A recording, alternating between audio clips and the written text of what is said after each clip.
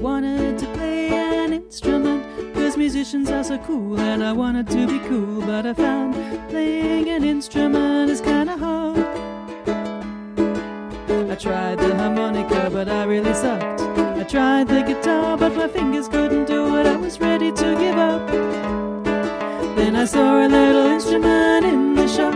It didn't cost too much, so I gave it a shot. Now I play all the time, and my friends do too. And who knew? Ukulele is the new black. Yeah, it's the new black. Everybody's playing it, 'cause it's the new black.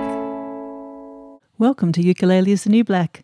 I'm Meredith Harper, and I love to play the ukulele. In this podcast, I talk to ukulele players to find out why this little instrument has become so popular. When I went on the Joko cruise last year, I'd never heard of Jim Bowyer, but by the end of that week, I was a huge fan. The first few times he performed, he was playing guitar, and he was pretty good. Then he pulled out a ukulele, and I was totally hooked. So I was determined to get an interview with him on the cruise this year, and I was not disappointed. I hope you enjoy our conversation as much as I did. Ukulele player, introduce yourself. Well, I am ukulele player Jim Bowyer.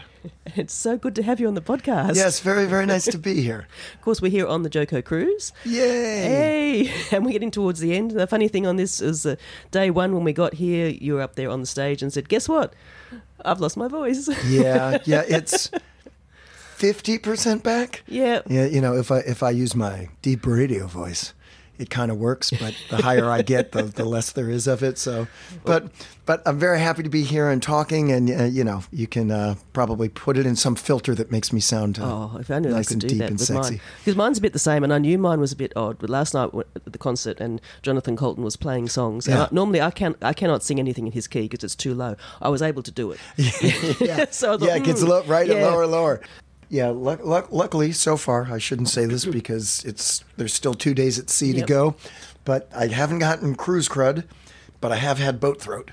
So, boat throat. You know, because I haven't been sick at all. Oh, it's just the voice. It's just my voice, and I really think it's the air conditioning, and it's so dry. Yeah, that's right. It's very dehydrating. Yeah, it most certainly is. Because every time we get off the boat, my voice gets better. And I think, oh, my voice is coming back, and then we get back on the boat, and it's like... That's unfortunate when you come here to sing. It really is. It really is. I've been playing a lot of ukulele for people on this cruise and not singing. So the first time I heard you was on last year's Joko cruise. Yeah. Because as an Australian person, you don't spend a lot of time over there. I have not spent a lot of time over there. Nobody in Australia knows who you are. And I came on the cruise last year, I thought, he can play ukulele, and I was very impressed. Thank you. So I was Thank really you looking forward. I was really glad to see that you and Molly Lewis, the two of you, of course, were both back on the boat this year. So I have now infinitely expanded my Australian audience because now one person in Australia knows who I am. That's right, so, exactly. Pretty good. Yeah. I can double it or even triple it. My goodness. Yeah. Well, I'm so glad I've taken the time to do the podcast. Actually, I've got more listeners in the US than in Australia. Yeah. I guess just it's a bigger pool to draw from. I think so. We've got you beat. You know, we're number one. I don't know if you've heard. I don't know if you've heard that expression. We're number one. Yeah, I've heard. Yeah, it. We like to chant it aggressively at people. So, tell me then. So I know obviously you play other instruments because I've also seen that you play guitar. So what was the first instrument you played? I started playing guitar when I was 5. Wow, that's been a while. It sounds bad, doesn't it? It makes it sound like you're 75, which you're not. I'm close. It was this year. Hang on, let me think about this. Yes, it's 2019. August of this year will be 50 years of playing guitar. That's pretty good. Well, that's a good age to be. I'm not far off that age myself. So, you don't have to feel old. Yeah. So whether Bryan Adams was telling the truth or not, I did get my first real six string in August, the summer of '69. Oh, my God. That's so cool. Hi, folks. It's Bryan Adams here for you. And now I'd like to sing a song from Robin Hood called whatever that Robin Hood song was called. So you started playing guitar at 5 and obviously continued to do that. Didn't stop. And, I really started I started begging my parents when I was 4 to play guitar. And they would bring me into the music store. And, the guy who would teach lessons there would come out and they'd put a guitar in my hands. Because my dad was very insistent, well, if you're going to play guitar, you're going to learn classical and you're going to learn how to actually play guitar. But the thing about a classical guitar is the neck is wider than a normal guitar. Right. And my hands were small, and I was 4. Yes. So, we'd go in, and they'd put a guitar in my hands, and the guy would look, and he'd say, he was an old Italian guy, Eligio Di Berardo. He'd say, his hands are too small. And I would cry, why play guitar? And I'd keep, the weird thing was, unlike most obsessions of 4-year-olds, I'd keep asking. It didn't go away. So you always wanted this. So yeah. I always loved music, always wanted to play. But every few months we would go. And then I really think that my dad probably at some point slipped the guy some money. It was just like, look, just shut this kid up. Just teach him. Because when I started playing guitar, and this will ring a bell for you ukulele fans out there, classical guitar is nylon string, and my hands were so small, probably the first 9 months to a year that I was playing, I could only reach the top 4 strings of the guitar. So you were basically playing ukulele. I was basically playing like baritone ukulele, right? Little did I know how that would happen. So, that became a fascination, and I was always...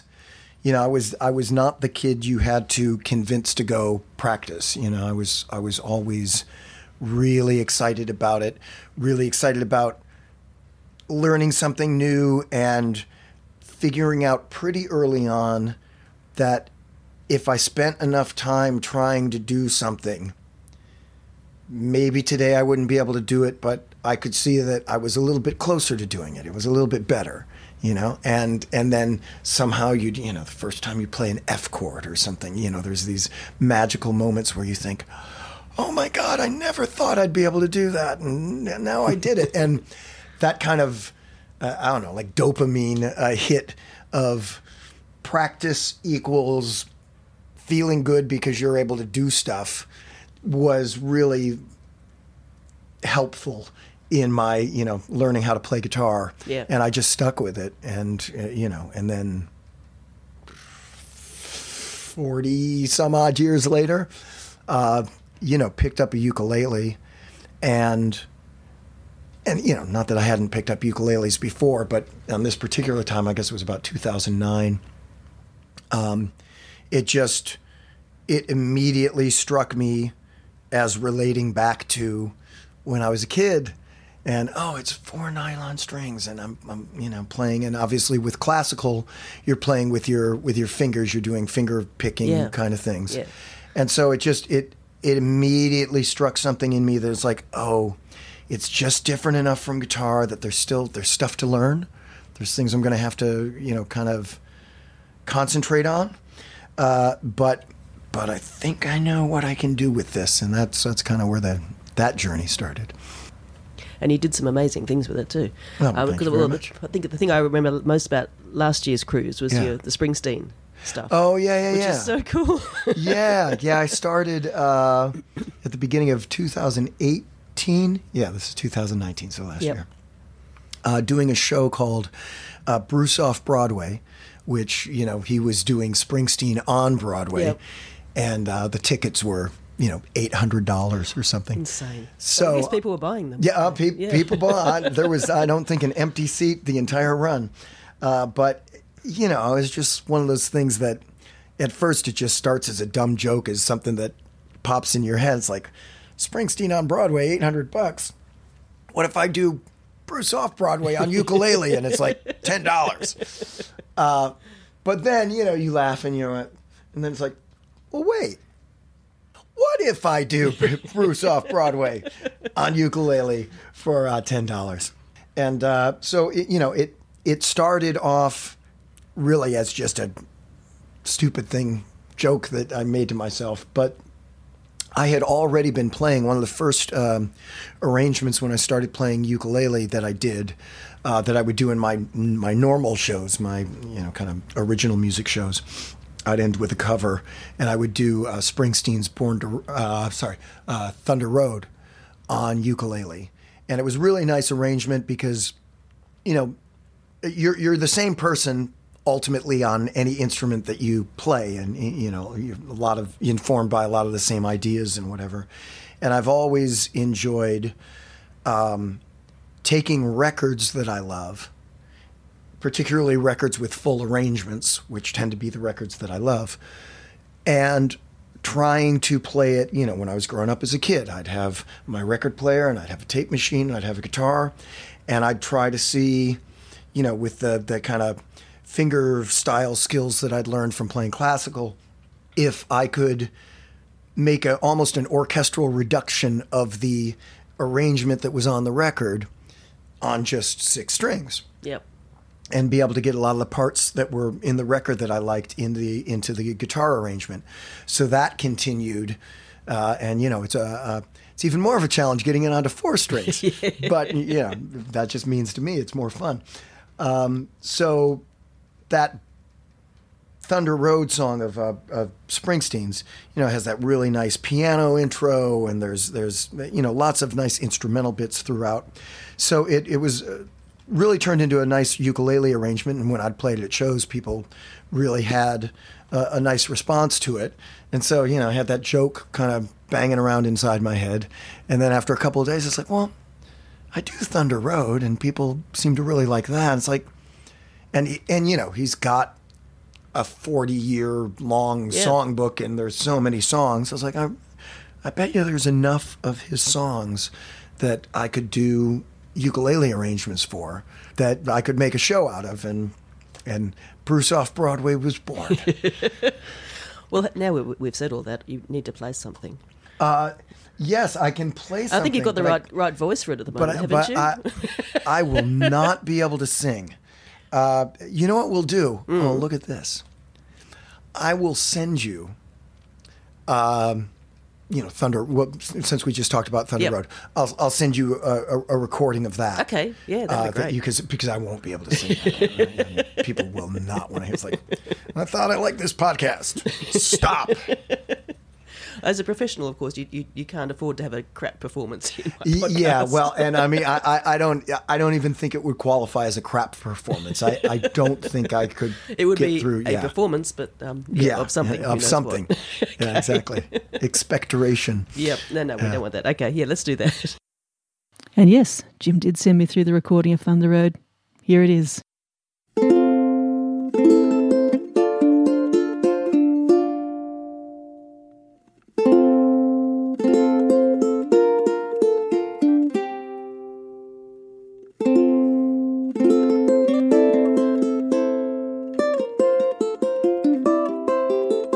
The screen door slams and Mary's dress waves.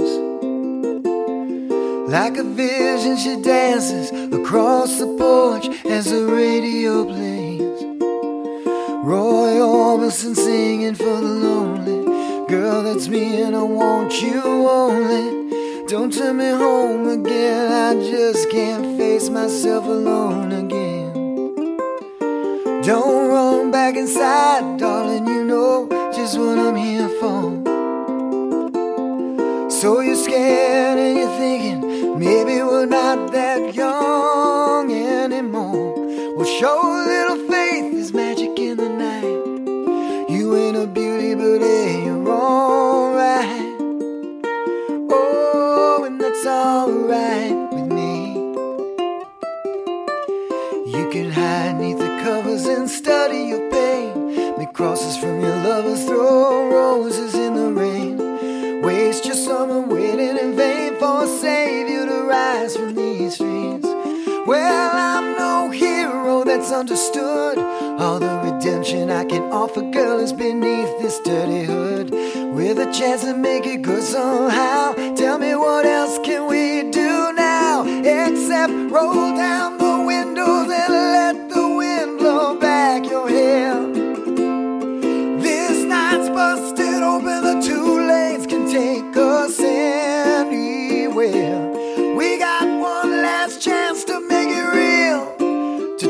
beating these wings on some wheels.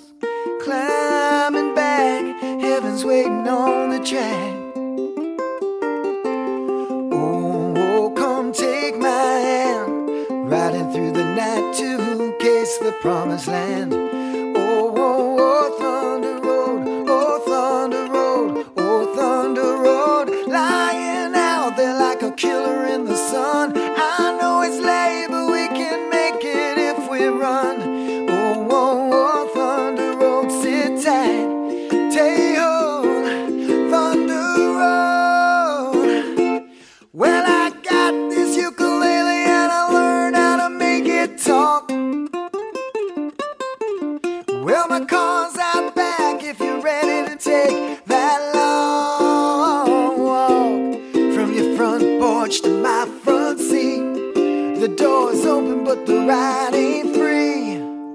And I know you're lonely for words that I ain't spoken, but tonight we'll be free, all the promises will be broken. There's ghosts in the eyes of all the boys you sent away. They haunt this dusty beach road in the skeleton frames of burnt-out Chevrolets.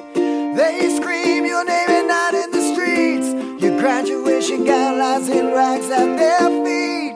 But in the lonely cool before dawn, you hear their engines roaring on. But when you get to your porch, they're gone on the wind. So Mary, climb in. It's a town for losers. I'm pulling out of here to win.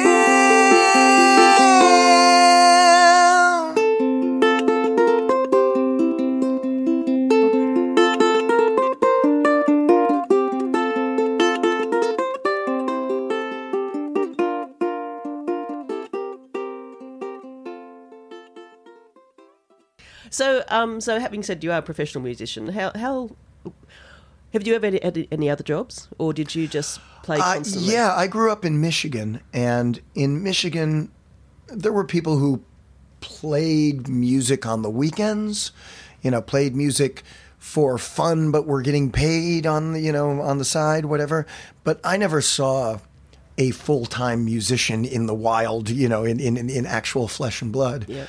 So it never occurred to me that, there were famous people who were famous musicians, and then there were people who played music because they liked playing music, and it didn't really occur to me that that was a thing that you could do. And then in my early 20s, I moved to Philadelphia, and I still had a day job. I used to work for a electronic musical instrument manufacturer called Ensoniq that is no longer around, but they made like keyboards and samplers and effects units, and I would write the manuals for the products, and then later on I started doing beta test, which is just basically as the product is in development, testing out all the features and making sure they work, giving feedback on, this works, but wouldn't it be better if it did it this way, that kind of thing. And in fact, whether this is, you can chop this if it's not relevant, but it doesn't have to be relevant. Yeah, perfect. It's a podcast. then you've hired the right person to talk to. I met Jonathan Colton of Joko Cruise. He was one of my beta testers at Ensoniq, like back in the early 90s. I knew him when I still had a day job. Yeah. I knew him when he still had a day job, way pre-Code Monkey. He wasn't even a Code Monkey as a day job yet when I first met him. But so I did that, and then Ensoniq went out of business, and I did not have a job, but I had been playing on the side. And, one of my friends in Philadelphia, he's like, well, why don't you just do music? It's like, well, people don't do, it's like, I do music full time. He's like, why? It's a job. People do it. Like, people are doctors, people are accountants, people are, bartenders, people are musicians. I was like, oh, okay. That can be a job. Yeah. Let's see if this is a job. And that was, I guess, 96. And look, it turned out to be a job. Yeah. So you're I've been still doing it full time since then. So yeah, it's been great. Yeah. Oh, it would be awesome. I was actually talking to Molly yesterday. It did really occur to me because one of the things, most of the people I talk to on this podcast are not professional musicians. Yeah. They're people like me who just play in their spare time. Yeah, of course. And I often ask, do you hang out with other ukulele players? And she Yeah. said, well, it's always a bit weird as a professional sort of hanging out with people who are not because the dynamic is weird. Yeah. So do you find the same thing? Yes. Yeah. I've done some uke festivals where there's clinics and stuff like that, and that's Yeah. great because it's really. I'm not necessarily great at dealing with beginner folks, but I'm very good at if you play for me for 5 minutes, I can kind of assess where you are and think, here's a couple of things that I can show you that can kind of unlock the next step. Yeah. Because that's, kind of going back to what I said before about playing guitar, is I'm always very insistent that it's an equation of time plus effort is just going to make the walls, the wall that you're hitting and you're playing right now ultimately is just a matter of, and also probably some knowledge of, okay, I see what you're doing. I see where you're having a problem. Try approaching it this way, or try this exercise. And when you get this exercise together, you should be able to do that thing that's giving you so much trouble. Yep. And, even with guitar, which, as I said, I've been playing almost 50 years, there's still so much I don't know, so much I can't do, and it's almost like the horizon, right? You can only see so far ahead of you. Then when you get a lot closer to that horizon, there's all these things that you hadn't even conceived of before as being things that you'd have to work on or things where you could improve your playing. This may be a little in the weeds, but in what was before ukulele, because I would not have embarked on this if while I was playing ukulele. But maybe, I don't know, 2003, 4.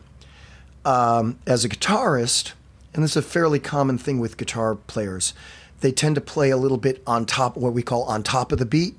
So, if you're... there's a way of playing just a little early, way of playing this just a little late. Not so much that it's perceived as being, oh, that person's not playing in time, but it's just more a matter of whether the feel, it's all about the feel, about where your feel is placed. And, a lot of times if you're playing on top of the beat, it's a bit more aggressive, has a bit more energy, whatever. A little bit behind the beat feels a bit more laid back, a little bit more gentle. And as a guitarist, I have a hard time playing kind of in back of the beat. Right. And I decided, okay, I'm going to work with recording software that has a metronome in it. I'm going to practice every day, play to that. And then you can actually look on the computer and see where you're playing against the metronome and see where you are, and and then really try to concentrate on that. And I took a whole year of this is where my guitar playing, look, there's lots of things I can't do, but there's lots of things I'm not interested in doing, but now a lot of the things on guitar, they're very subtle. It's not necessarily obvious the improvement that I'm making to anyone else, but it's obvious to me. But so this is, I went from playing at the beginning of the year about 12 milliseconds ahead of the beat. And after working a year on it, I got to playing about 6 to 8 milliseconds ahead of the beat. So we're talking about spending a year to move. So got halfway there by 4 milliseconds, which on its own is practically imperceptible. Yeah. But but it is perceptible. But you have to be at a certain point to be able to even hear something like that. So, those kind of challenges of, well, what's the next thing I want to concentrate on? What's the next thing that I can do to improve my playing? They get, as you learn an instrument, they get smaller and smaller and kind of take more, it's a lot more effort to get a much subtler effect. And that's fine, and you do it, and it's interesting, and it keeps you growing. But when I discovered uke, I realized one of the things that made me so excited about it was, there's so much stuff that is immediate that I'm really hitting my head against the wall at. And wouldn't it be so much more enjoyable to spend time accomplishing big obstacles instead of doing all this crazy esoteric in the weeds stuff that I've gotten down to with guitar? And, like even just, the biggest thing starting out was how to deal with the octave G, because that is not a guitar thing. And well, you can just cheat and put a low G on. Yeah, but I didn't want to do that because because in one way picking up a ukulele took me right back to the very beginnings of guitar, and it also took me back to there's a lot to learn, and there's I get really excited about practicing again, and really excited about just locking myself in a room and going, okay, this is the next thing I'm going to work on. But I didn't want to just make it so that I was basically just playing guitar. That was what was interesting about it, was that there were new challenges. So that was, as much as anything else, why I got into it, because it was a way for me to reconnect. I mean, this is boring stuff about my life, but at that time in 2008, I did my most recent studio album of my own music, and my record label at that time decided they hated me. And they didn't even hate my music; they hated me. So you offended somebody a little bit. And particularly the CEO did not like me. And so they kind of punked me, and they got me to finish my record and to turn it into them. And then they released it, and then 2 weeks later, they're like, yeah, we're not going to support the record anymore. And I was like, so you're dropping me? And they're like, oh, no, we're not dropping you. We're just not supporting the record anymore. So people couldn't buy the record. I had some copies shipped to me, thank goodness. So, I could sell it at shows, but it wasn't in stores. And they wouldn't drop me. Yeah, because no one else could do it. So I couldn't give the record to someone else. I couldn't record for someone else. So that was a very kind of dark time. And, I felt very kind of, it wasn't music's fault. I didn't blame music, but it just seemed like, well, what can I do? Yeah, it'd be hard not to take that personally. Yeah, like how, well, okay, that was 20 years or whatever it was. I guess 12 years at that point of throwing myself into something, and now I'm kind of boxed into this corner. And then, like I say, happenstance, ukulele. I was like, you know what? I'm just going to start learning ukulele. And I don't know where it's going to go or what's going to happen with it, but it's at least something that I can do musically that doesn't have all this baggage attached to it, that it's just, and then again, because it was 4 nylon strings and I was doing the finger style stuff, it's like, oh my God, I'm 5 again. And I'm just playing because it's the thing I love to do more than anything else. And it really, it was very instrumental in getting me through a very, kind of tough time musically. So, yay, ukulele. Yay. So, would you like to play something without singing? Yes, and I think your listeners would enjoy hearing something without my singing. Anything you like. Sure, absolutely. Let's do it. Oh, and I'll say, this is this is good because you know how Controversy sells the downloads? Yes, absolutely. Okay, I'm going to say something very controversial. Awesome. Is the intro to this. This was one of the first arrangements that I really tried to work on besides just kind of getting a general feel for the instrument. And I was talking with a friend about, I'm starting to play ukulele now. And they're like, oh, yeah, I really like ukulele. And they said, "Oh yeah, there's that that version of Over the Rainbow," and okay, people, let's talk. Now listen, I don't like to cast aspersions on the dead. I don't want to say anything bad about a dead person, and there's lots of other stuff that he did that was amazing. But Over the Rainbow is one of the most beautifully written compositions of the last century. I mean, the chord progression is so beautiful, the matching of the melody to the lyric. I mean, boy, this now I am going to sing a little bit, and I'm sorry, people, but the bridge, da da da da da da da da da da da da da da somewhere. It's the entire melody is going up, up, up, up, up, up, up, up, and over and back down. Yeah. It's this beautiful metaphor melodically. And he comes along, and it's 4 chords. Yep. And he's changing the melody. And, to me, it's like, well, that's the lyric of Over the Rainbow, but that's not the melody, and I'm like banging the table with my friends, like, no, that's not the song. No. And he said to me, well, yeah, but you can't play that on ukulele. Like you couldn't play the real version on a ukulele.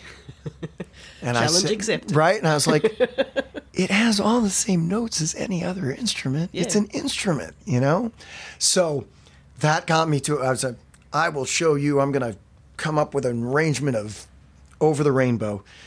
So don't, as the kids say on Twitter, don't at me. But so here it is.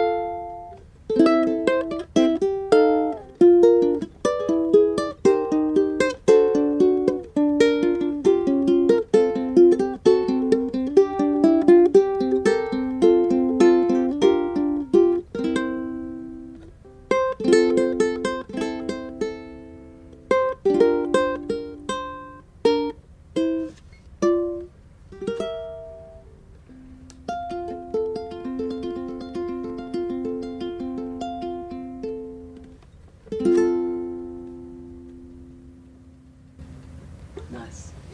Now, I noticed you didn't actually tune that first. Of course, I was expecting to see some tuning going on. It was in tune. Yeah, one of the keys is put it away tuned.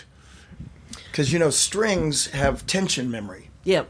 So people who put, like, their guitars and their ukes and their cases untuned, it's like, you think you're going to take it out in a couple of days and tune it, but it's not going to stay in tune because it's going to want to be where you left it. Yeah. Yeah, I have a whole philosophy about tuning.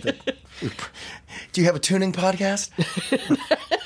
Maybe you should have a tuning podcast. Yeah, maybe I should have a tuning podcast. Exactly.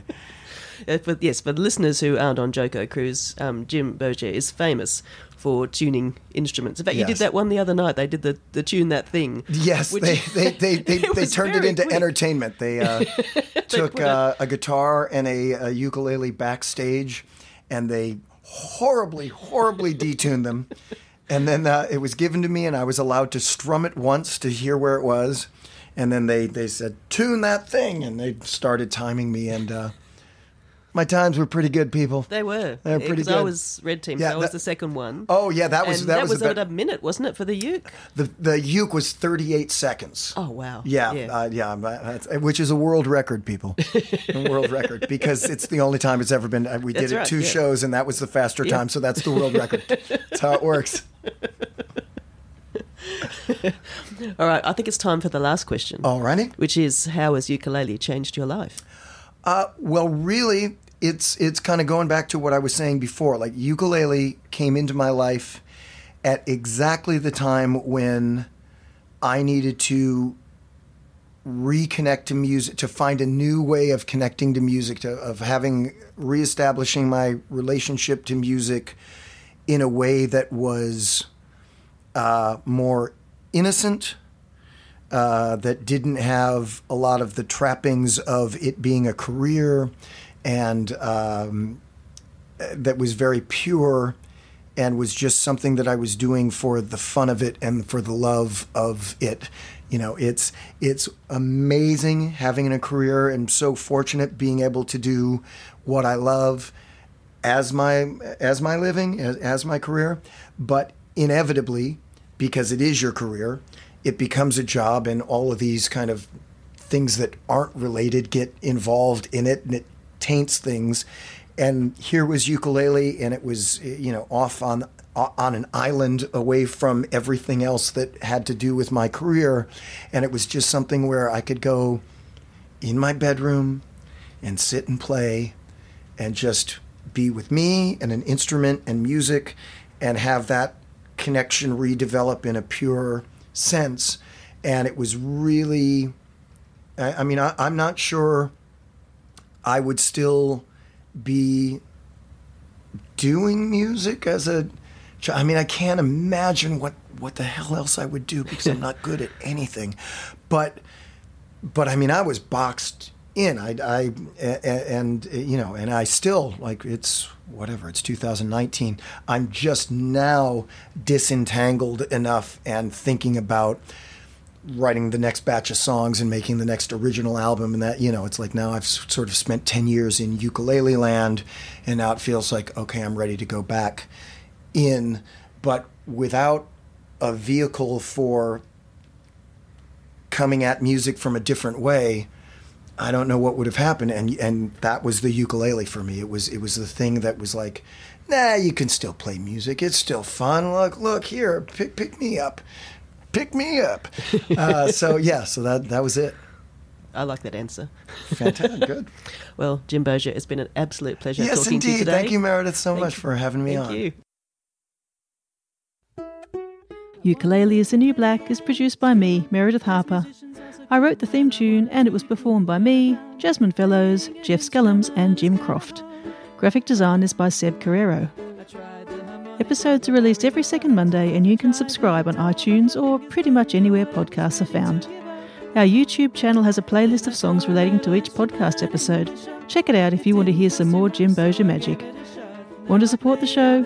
Please subscribe, give us a review on iTunes, and you can go to the website ukuleleisthenewblack.com to donate via PayPal, or you can buy a t-shirt or a water bottle. They're always useful. I'll be back in 2 weeks with another episode. 'Cause it's the new black. Speaking of dark existential horrors, please welcome to the stage Jim Bozier.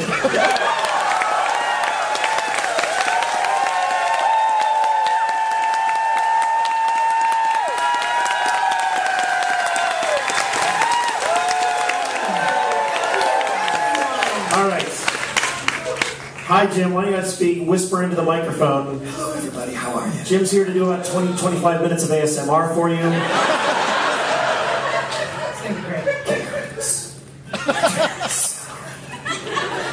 No, Jim is here to do a brand new segment for JoCo Cruise this year. We call this segment, Tune That Thing! If it has not been made abundantly clear to this point, Jim Bozier has a certain history of being known for being very good at and persnickety about the proper tuning of stringed instruments. we have a guitar backstage that Jim has not seen since the beginning of the show. It has been professionally detuned by Jonathan Colton himself. Please bring forth the acoustic guitar of doom. All right. We are going to set the stopwatch. Jim will get one introductory strum to find his center. And then when you are ready, we'll start the timer, and you must tune to that thing. 1. Do you remember my time last show?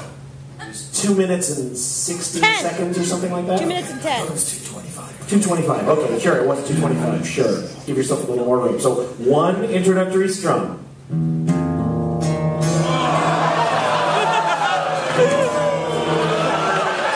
done. Are you ready, Jim Boja? I am ready.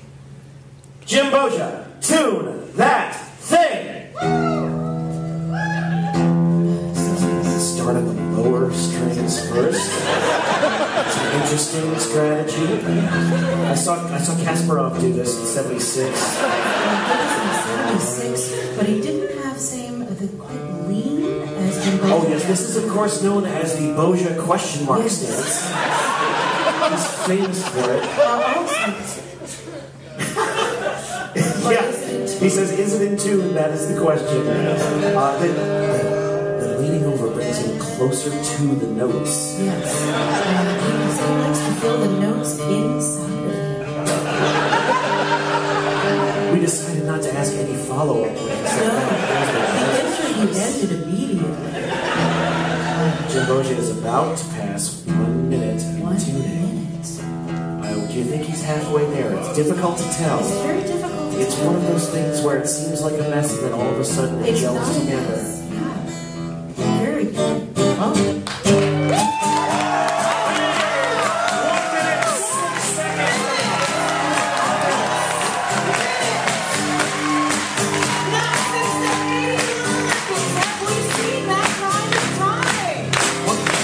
Working on a trying to tune that asshole guitar blue. Working on a night blue. Way up firm and high. That was remarkable, Jim Boja. 1 minute, 6 minutes.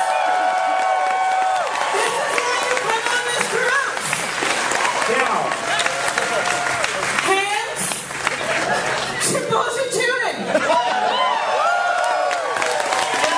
all right.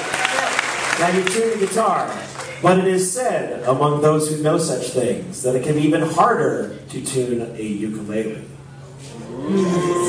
It is. He said so.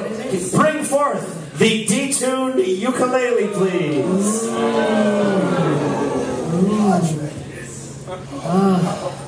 Oh my. All right.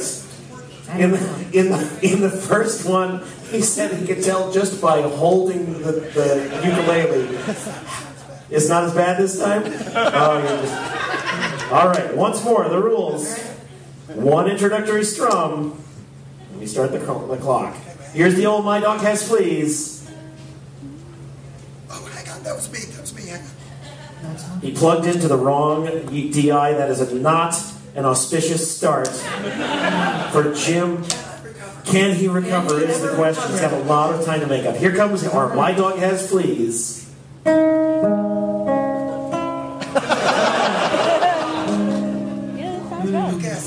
Okay, all right. This one, I think he might do it. I think it's going to go very fast. Last time it was like a minute and change. Minute 6, I think. Think you beat the minute 6?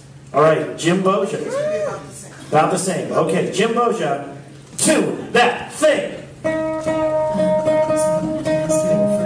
you think Jim Boja's jacket is helping at all put everything in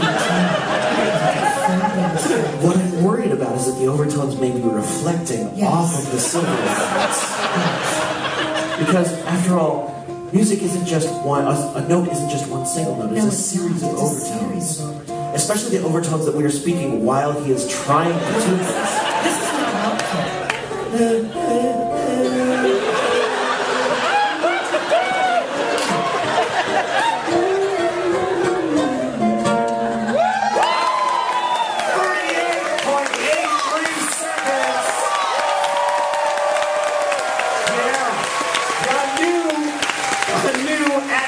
new record.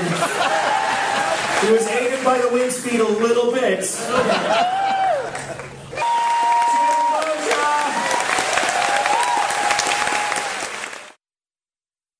Cause it's the new black.